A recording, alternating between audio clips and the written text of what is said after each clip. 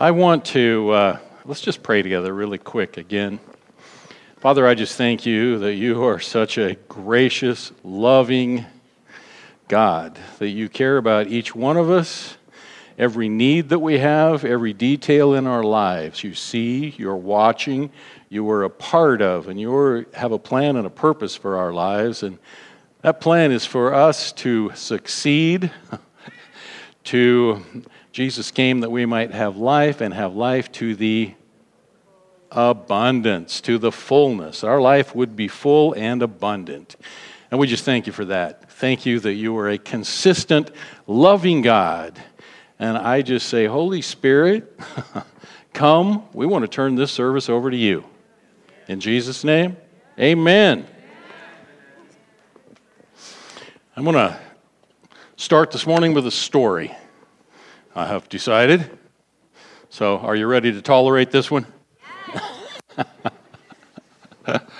Well, I know I'm having to rely on a memory, something that took place 60 years ago. So, I'm telling you as I remember it. This may not be exact, but to the best of my memory, this is the way I remember it. We being my family, my mom, my dad, and at that time my brother, myself. I don't believe I yet had a little sister, somewhere close in there. But my mom's family lived in predominantly around the Phoenix area, between Phoenix and Tucson, scattered out there through Arizona. So occasionally we would take our Christmas vacation, a Christmas break for a couple of weeks, and we would drive down there where it was warm and sunny and enjoy a couple of weeks of just hanging out with her family, primarily her aunts, uncles, and cousins. And so one time we were there, I was either 8 or just about to turn 9, I believe, and I remember this well. My aunt and uncle's house, a little house in that area, and they were not wealthy people.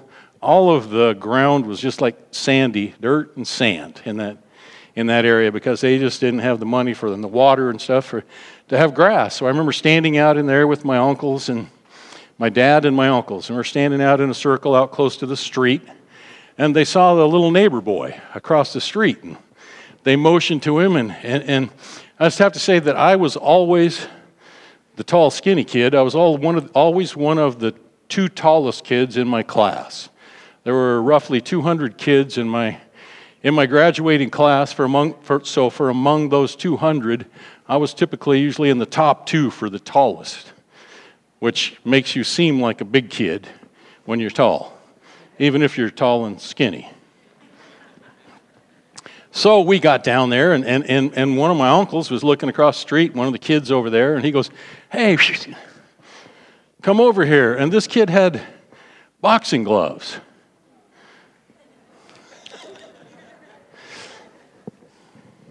The tall, skinny kid, and another culture, another ethnicity that typically has shorter people in it. This kid was, and he came over, and it's like, "You guys are fairly close to the same size. You must be about the same age." It's like, "Lynn, I want you to box this kid." And I was like, "Well, I'm taller than he is. I think this ought to be fun. This will be all right."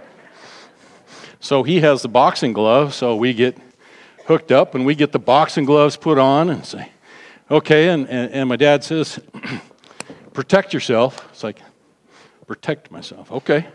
I've never done this before. I've never even seen boxing gloves up close, but protect myself. I'm ready to go. So we get these gloves on, me and this kid that I'd never met before, but he was a little bit shorter than me. And I say that because, as we mature in age, we can be way more, okay, let me get this worded right. Somebody 2 or 3 years older when you're 8 to 9 years old can be a whole lot more mature and even coordinated. Right? You follow me? So I get out there and I'm relatively confident, a little bit nervous, and it's like, okay, go. So it's like, all right. I'm figuring out, where am I going to hit this guy? where am I going to hit this guy? And while I'm still thinking, where am I going to hit this guy, 2 really quick punches were thrown, neither of which were mine. And I found myself, first time in my life, with a bright flash of light and a few little stars, and wondering what just happened, staggering back, and he knew what he was doing. Thank God he quit. And I reached up, and I had this stabbing pain going up into my head, and I reached up with that glove just to touch my nose, and I saw blood. My first ever bloody nose. And I've not had very many after that, but I went into a battle completely unprepared and not knowing what in the world to expect. Here's the really funny part of this whole thing. Well, my dad wasn't exactly sure what to do with the double bloody nose, so he's ushering me in to my redhead, fiery mother, who was not at all pleased with what had just happened to her son. Needless to say, there was a little bit of schooling that took place right there on my father's part. It's like they didn't really ever fight in front of us kids, but she was so fired up right then that she couldn't quite hold it back, and just how she felt about that. But I was just thinking about that. I was taken out. I looked good, had the gloves on. I thought I was ready to go to battle, but I was not even somewhat prepared for what was about to take place or for what might happen. I want to use that as an introduction into becoming battle ready. Battle ready. And the first place that I want to turn is to Ephesians 6:10 through 17. Getting prepared for a battle. Now for me, it was putting on these boxing gloves and stepping out there thinking I was somewhat confident, a little nervous but fairly confident because I had sized up the enemy, I thought. Only much to my dismay and chagrin, I was grossly mistaken. So we're going to read from Ephesians 6, beginning with the 10th verse, where it starts, finally. Finally, my brethren, be strong in the Lord and in the power of His might. Put on the whole armor of God, that you may be able to stand against the wiles of the devil, your adversary, your enemy. For we do not wrestle against flesh and blood, but against principalities, against powers, against the rulers of the darkness of this age.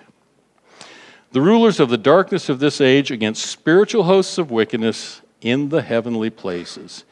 Therefore, everybody say therefore. It's always something important coming after a therefore in the Bible.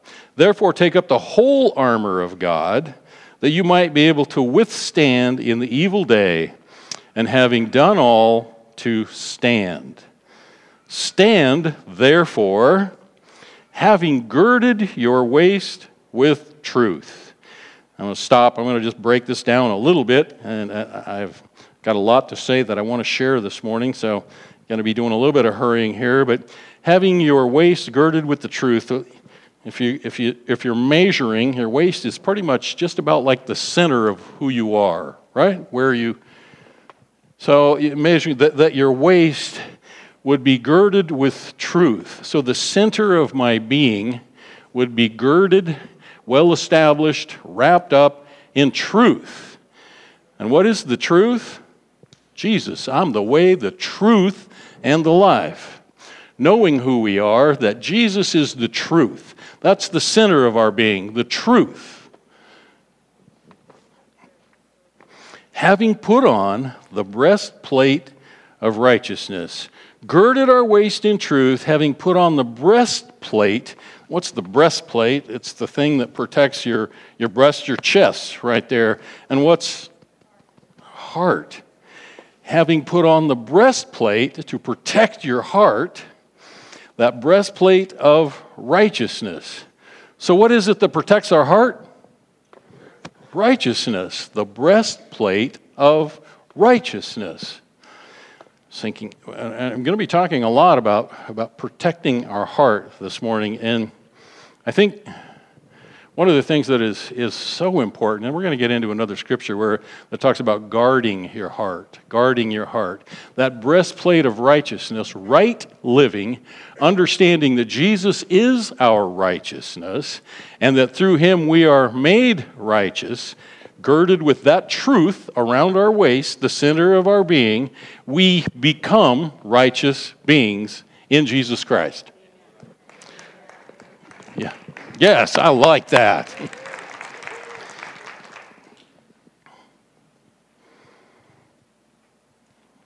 Breastplate of righteousness to protect your heart. Having shod your feet, having shoed your feet with the preparation of the gospel of peace. Preparation of the gospel of peace. Man, I meditated on that for quite a while. Having shoed yourself with the preparation of the gospel of peace. I had a vision one time, a dream one time that I wrote down. I actually have this one written down, and I just want to share just a snippet of that dream. I was standing at the worship was already starting in here, and I was looking, and there was no pastor. There was no pastor. I'm standing holding on to a baby in a car seat, and there's no pastor here, and the music had started. The worship is beginning, and I'm standing there at the door holding this baby, and I look down, and I don't have any shoes on. It's like, oh no. Do I run home and get shoes, or do I go in there and get this started? Because they're starting worship without me.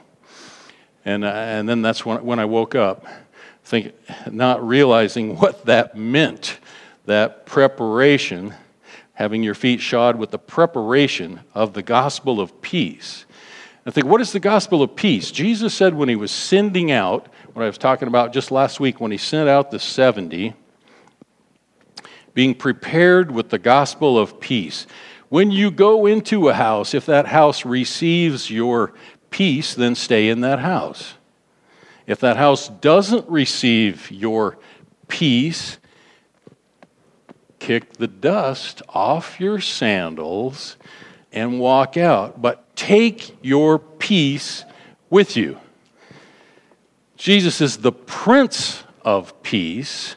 So our ability to enter into, to walk, to live, and work in his peace is that preparation of the gospel of peace. Man, that was good right there. Preparation of the gospel of peace. Jesus said, "My peace I give unto you, a peace that surpasses all understanding." And that's the peace where I want you to dwell and to work from. Everybody with me? Yes. Above all, taking the shield of faith with which, a shield of faith is something that we can direct that shield anywhere that we need to through faith. Shield of faith with which you are able to quench all the fiery darts of the wicked one. How important is faith? Faith becoming our shield where our focus can be, where we can focus. We can quickly maneuver that shield wherever it needs to go as we focus in and through our faith. And take the helmet of salvation, something to protect your head. Something that will protect your head. There's also a scripture that said, "In the peace of God, which surpasses all understanding, will guard your heart and your mind." So that peace also is part of that salvation, that helmet of salvation, in knowing that we're saved, knowing that we're a child of God, knowing that we're safe in him, and confident in that knowledge is the helmet of salvation. I am saved. I am his. I am a glorious son of the Most High. Understanding and knowing that helmet of salvation. And the sword of the Spirit, which is And the sword of the Spirit, which is... There's my sword. All right, so we've got that battle ready. Put on the full armor of God. This is something that I've referred to many times in my life, thinking about, and extremely spent some time meditating on it just this morning. Remember that. Ephesians 6. Now I want to turn to Proverbs 4, 23 and 24.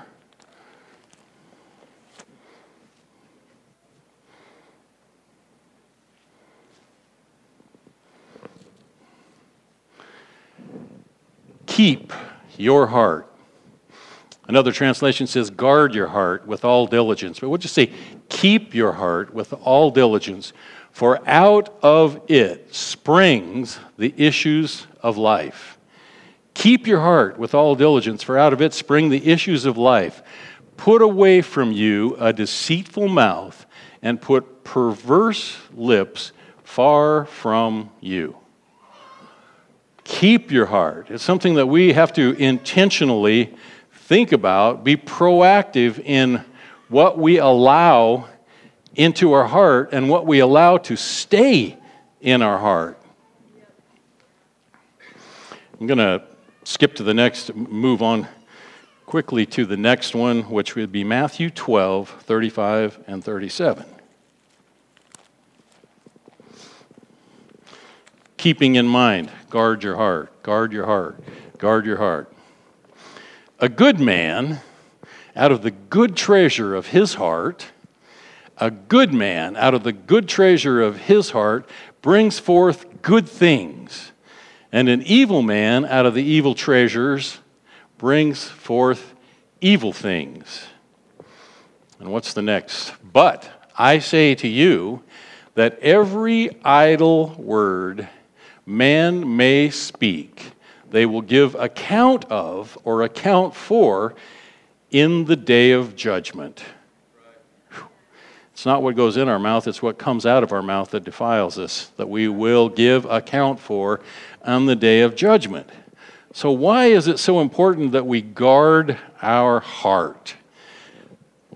Well, because out of the heart, out of the abundance of the heart, the mouth speaks. Every word that comes out of our mouth, you would certainly think is coming from our heart, right? When you think about that, it's like, wow. Sometimes what in this time that we live, there is such a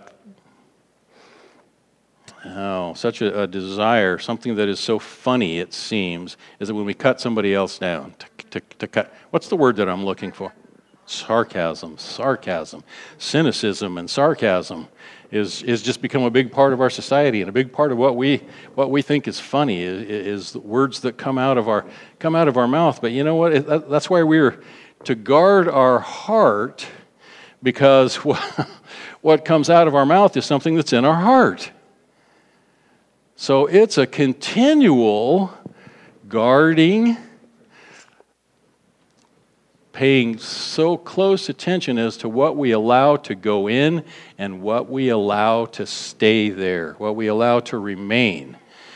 It's certainly not impossible to cleanse and to get rid of. Clean hands and a pure heart. Clean hands and a pure heart. We're going to talk about that here just in a little bit. But when I think of guard your heart, it's not too far in the distant past. Fairly recently, there was something that I had realized. Scripture says, if your brother has aught against you, not if you have something against your brother, but if you know that your brother has aught against you, you need to take care of that and be reconciled to your brother. Otherwise, not only have you left something in their heart, in your brother's heart, but there's something in your heart as well that needs to be cleansed. Or in every conversation that you might have with him, her, or about him or her, there can be something that comes out with a barb in it. with a hook, something sarcastic or even just a little bit nasty, because you have not cleansed your heart, you have not forgiven that person, or have not asked that person to forgive you. Are you with me? That we have to guard our hearts above all things. Guard your heart. Be intentional with what is in your heart, what you allow to stay in your heart.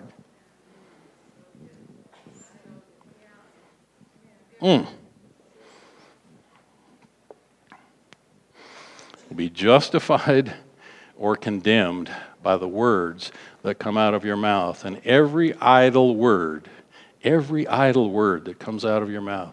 I was having a talk with Joy. We had just a great meeting here this week where we got to cover a lot of ground. I mean, we made it probably 3/4 of the way through the Bible in 3 hours the other day. But talking about, when truly you're going to change a culture, when you are really going to shift a culture, it really has to end up coming from our hearts and the words that come out of our mouth. How valuable, how important the words that we speak are, and that we need to be changing that culture among our children. That we need to be changing that culture among our children, that we're proactive in what words come out of our mouth when we're speaking about somebody, that we're encouraging. You go out in the world and there's plenty of that sarcasm and cynicism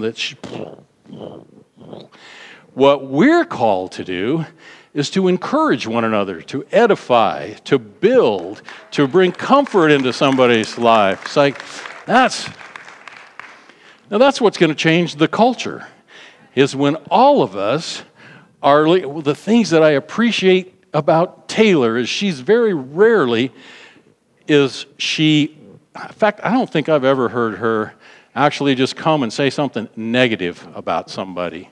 She's always just walking around being Miss Positive, unless there's something in her life that's happening where she's looking for counsel or something, but she just walks around saying positive things about people. I love and I appreciate that about you, Taylor. That's a great trait that we all need to be looking at and we all need to be thinking about is, what is it that I can say that's going to encourage you? Looking into your life, what encourages you, not what I can say if there's 3 people around me that makes you feel stupid or look stupid. That is so wrong. And when I sit in that judgment seat, I'm going to be looking at thousands and thousands and thousands of those words that I have used and done, idle words over my life that I thought was funny. Something to get a laugh. Are you with me?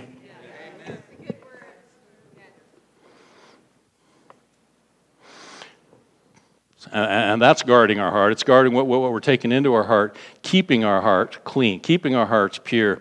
But when you have a hurt in your heart, and you have allowed to stay in your heart, and you have not seen that healed, cleansed, and forgiveness taken place one way or the other, then too many of the things that come out of your mouth will be from that place of hurt. Hurt people hurt people. Hurt people hurt people. So it's so important that we as the body of Christ have gone through the process to get this cleaned out. I finally forgave that kid that bloodied my nose. And it did not require an inner healing session. Okay, I want to move quickly to Psalms 11. I think that's the whole Psalm 11.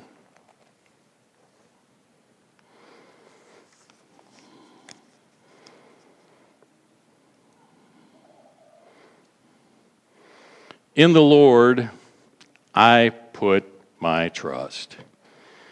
What is battle preparation? Putting my trust in the Lord. I become battle ready. I put on the full armor of God, and the steps that I begin to take, I have three big steps. The first one is guard your heart. Clear, clean, and pure. Guard your heart. Keep it clear, clean, and pure. Number one. Verse number 1, in the Lord I put my trust. How can you say to my soul, flee as a bird to the mountain? Now, I'm asking this question. I am interpreting this psalm as if David is speaking to the Lord. In the Lord I put my trust, but Lord, how can you say to my soul, flee as a bird to your mountain? Or as the Lord would be saying, flee as a bird to my mountain. For look, the wicked bend their bow. They make ready their arrow on the string, that they may shoot secretly at the upright in heart. That they may shoot secretly at the upright in heart. Put on that shield, that breast shield of righteousness, because the enemy is aiming at your heart.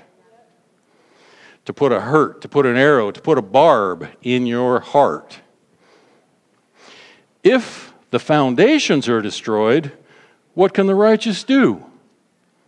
Oh, that's a great question. We're looking at potential destruction of the foundation that our country was built on. It's like, if the foundations are destroyed, what can the righteous do?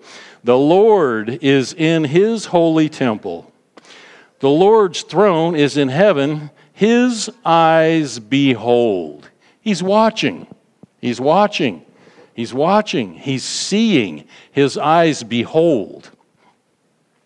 His eyelids test the sons of men. The Lord tests the righteous. Who are the righteous? We're the righteous. The Lord tests the righteous. I remember, probably in the neighborhood of 10 years ago, preaching a message saying, when you're in school, thinking about when you're in school, taking a test, the teacher's silent. Just think about that one for a second. When you're in school and it's test time and you're taking a test, most of the time the teacher is silent. The Lord tests the righteous, but the wicked and the one who loves violence, his soul hates. It's like, oh, so God has a soul which has thoughts, feelings, and emotions, and he absolutely, his soul, he is a spirit being, so his spirit wants all to have salvation and to live, but his soul hates those who are wicked and violent. Upon the wicked he will rain coals, fire, and brimstone, and a burning wind. Thus shall be the portion of their cup. For the Lord is righteous. He loves righteousness. His countenance, like that his countenance would be on us. His countenance, our desire is to see his face and for his countenance to shine on us. His countenance beholds the upright. That's something to cheer for right there. It's like, yes, thank you, Lord. Thank you for your goodness. Your presence, your presence. He loves righteousness because he is righteous, and his countenance beholds the upright. Psalms 24. Psalms 24, verses 3 and 5. One of the things I want you to maybe, I hope that possibly you wrote down, to fly to his mountain. Fly to his mountain. Out of that scripture that it says, should I as a bird fly to your mountain? We go to Psalm, 24, 3 and 5. Who may ascend into the hill of the Lord, or who may stand in his holy place? You know, I've read this, I don't even know how many times, and I've quoted it probably 20 or 25 or 30 times, like, who may ascend the hill of the Lord? Only I never said into before. And as I have meditated on this passage in this scripture, who may ascend into, everybody say with me, into the hill of the Lord, or may stand in his holy place. He who has clean hands and a pure heart. Why is it that we need to protect our heart? Why is it that we need to guard our heart? Because to ascend into the hill of God, that place of rest, that place of peace, that place of safety, that place of comfort, we need clean hands and a pure heart. Yeah? These are describing those with clean hands and a pure heart, who has not lifted up his soul to an idol. And what is an idol in our life? You've heard me say this at least half a dozen times, quoting Jack Taylor. Anything that we have to ask first before we can say yes to God has become an idol in our life. Who has not lifted up his soul to an idol, nor sworn deceitfully, like made a promise to God or to anybody else that you don't keep, that you didn't even intend to keep? Are you still with me? So I'm going to back up, who has not lifted up his soul to an idol, nor sworn deceitfully, made a promise that he has no intention of keeping, he shall receive blessing from the Lord and righteousness from the God of his salvation.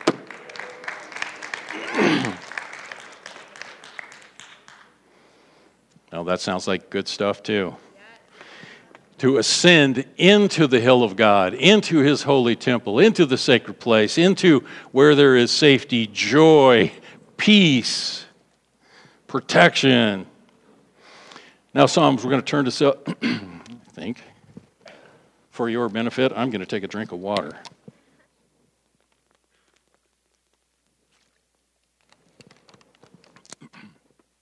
Psalm 27.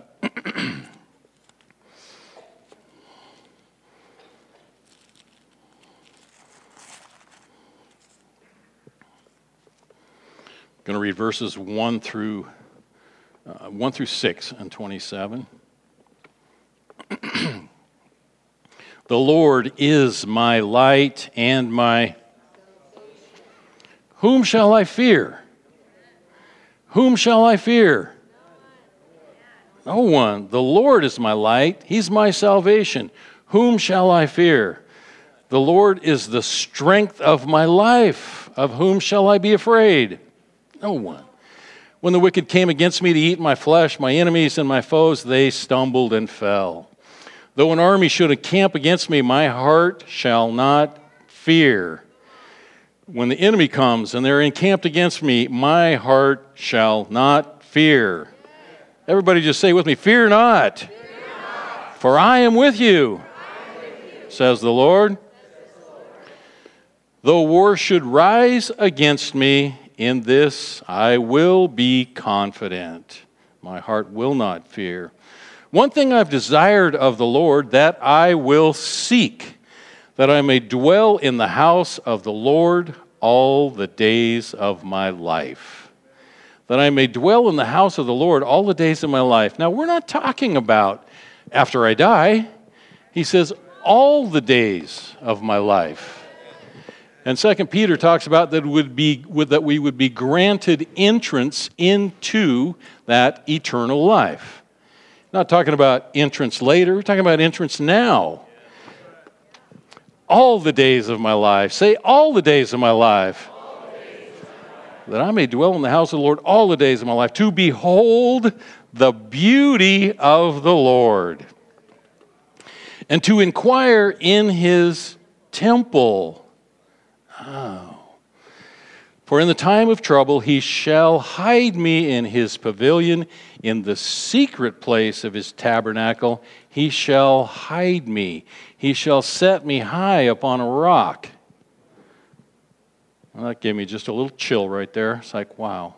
Set me high upon a rock. Who will ascend into the hill of God? Those with clean hands and a pure heart. The righteous, the righteous, the righteous. And now my head shall be lifted up above my enemies all around me. Therefore I will offer sacrifices of joy in his tabernacle. I will sing, yes, I will sing praises to the Lord.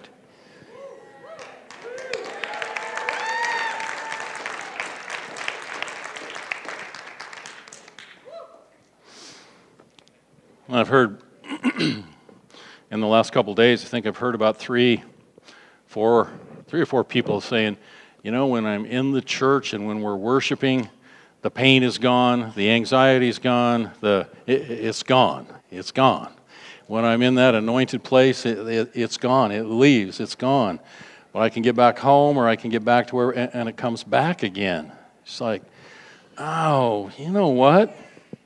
That's something that we need to do, that we need to be in the place that we need to go, and that's the joy of the Lord. So that's what we're doing. It says 27 and 1 through 6, I will offer sacrifices of what? Joy. How do we offer a sacrifice of joy?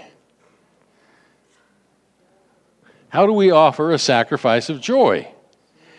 We get ourselves to a place of joy. We bring that joy into the house of the Lord. If you don't have that joy when you come in the house of the Lord, you need to get it when you get here. You need to get yourself there, and you need to make that sacrifice in His tabernacle. This making sense now? Now, why do we feel the anointing in the presence of God when we come into the tabernacle, into His temple? It says because He inhabits the praises of His people. But you want to take that with you, just stay in an attitude of praise and worship. A continual attitude of praise and worship. Giving Him praise, giving Him glory, giving Him thanks. And then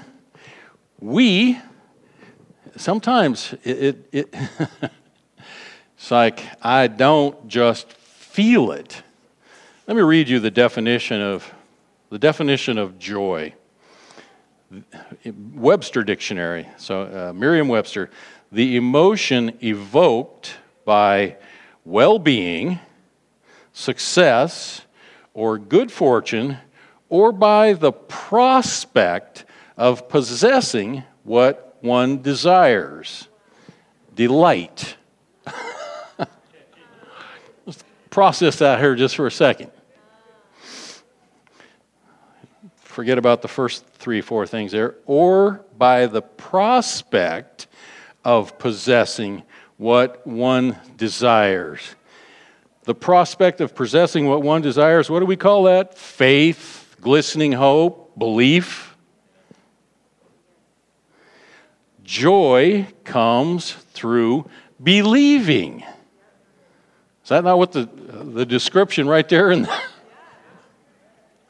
We can have joy in our life just by believing, seeing those things that are not as if they were, hoping, trusting, and believing that they are going to be, will bring joy into our lives. If we see it enough, if we think it enough, if we speak it enough from a clean heart, clean hands, pure heart, joy comes into our life, gratitude comes into our life, and that attracts angelic activity into our lives, and we will see it happen.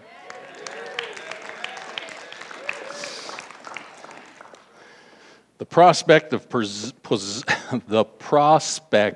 possessing what one desires, period, those two periods above each other, delight.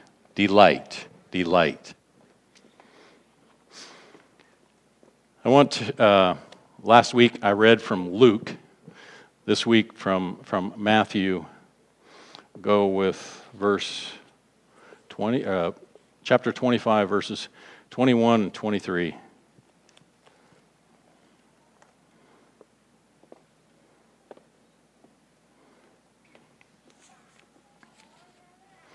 Now this is after the master that was leaving, the king that was leaving, and he left 5 talents with one, 2 talents with another, and this one it's 5 talents, 2 talents.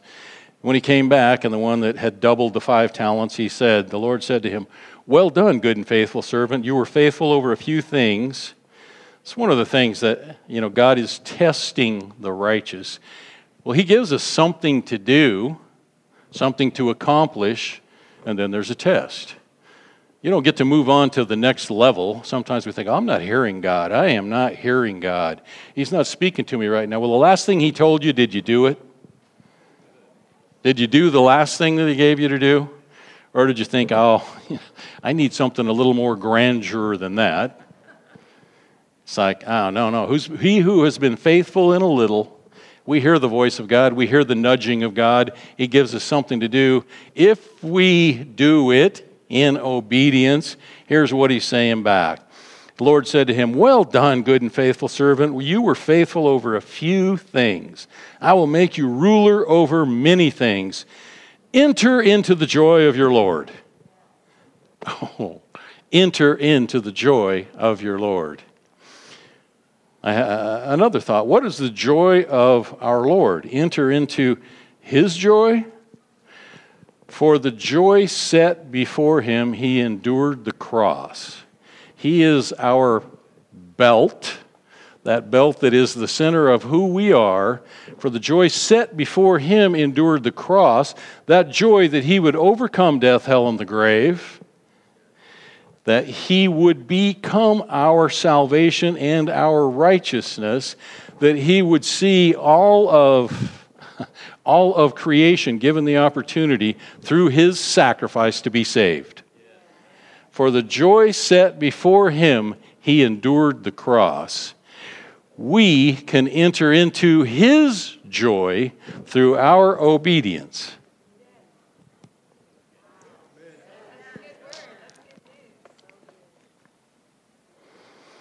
And he that received 2 talents, the Lord, you delivered me 2. I gained 2 more talents, so I doubled what you gave me. The Lord said to him, "Well done, my good and faithful servant. You've been faithful over a few, and I will make you ruler over many. Enter into the joy of your Lord." I'll just say this morning that through our obedience, through our sacrifice of joy that we bring into the house of the Lord together, we receive his blessing. We receive his blessings over and over and over and over. We enter into his joy and we enter into his rest.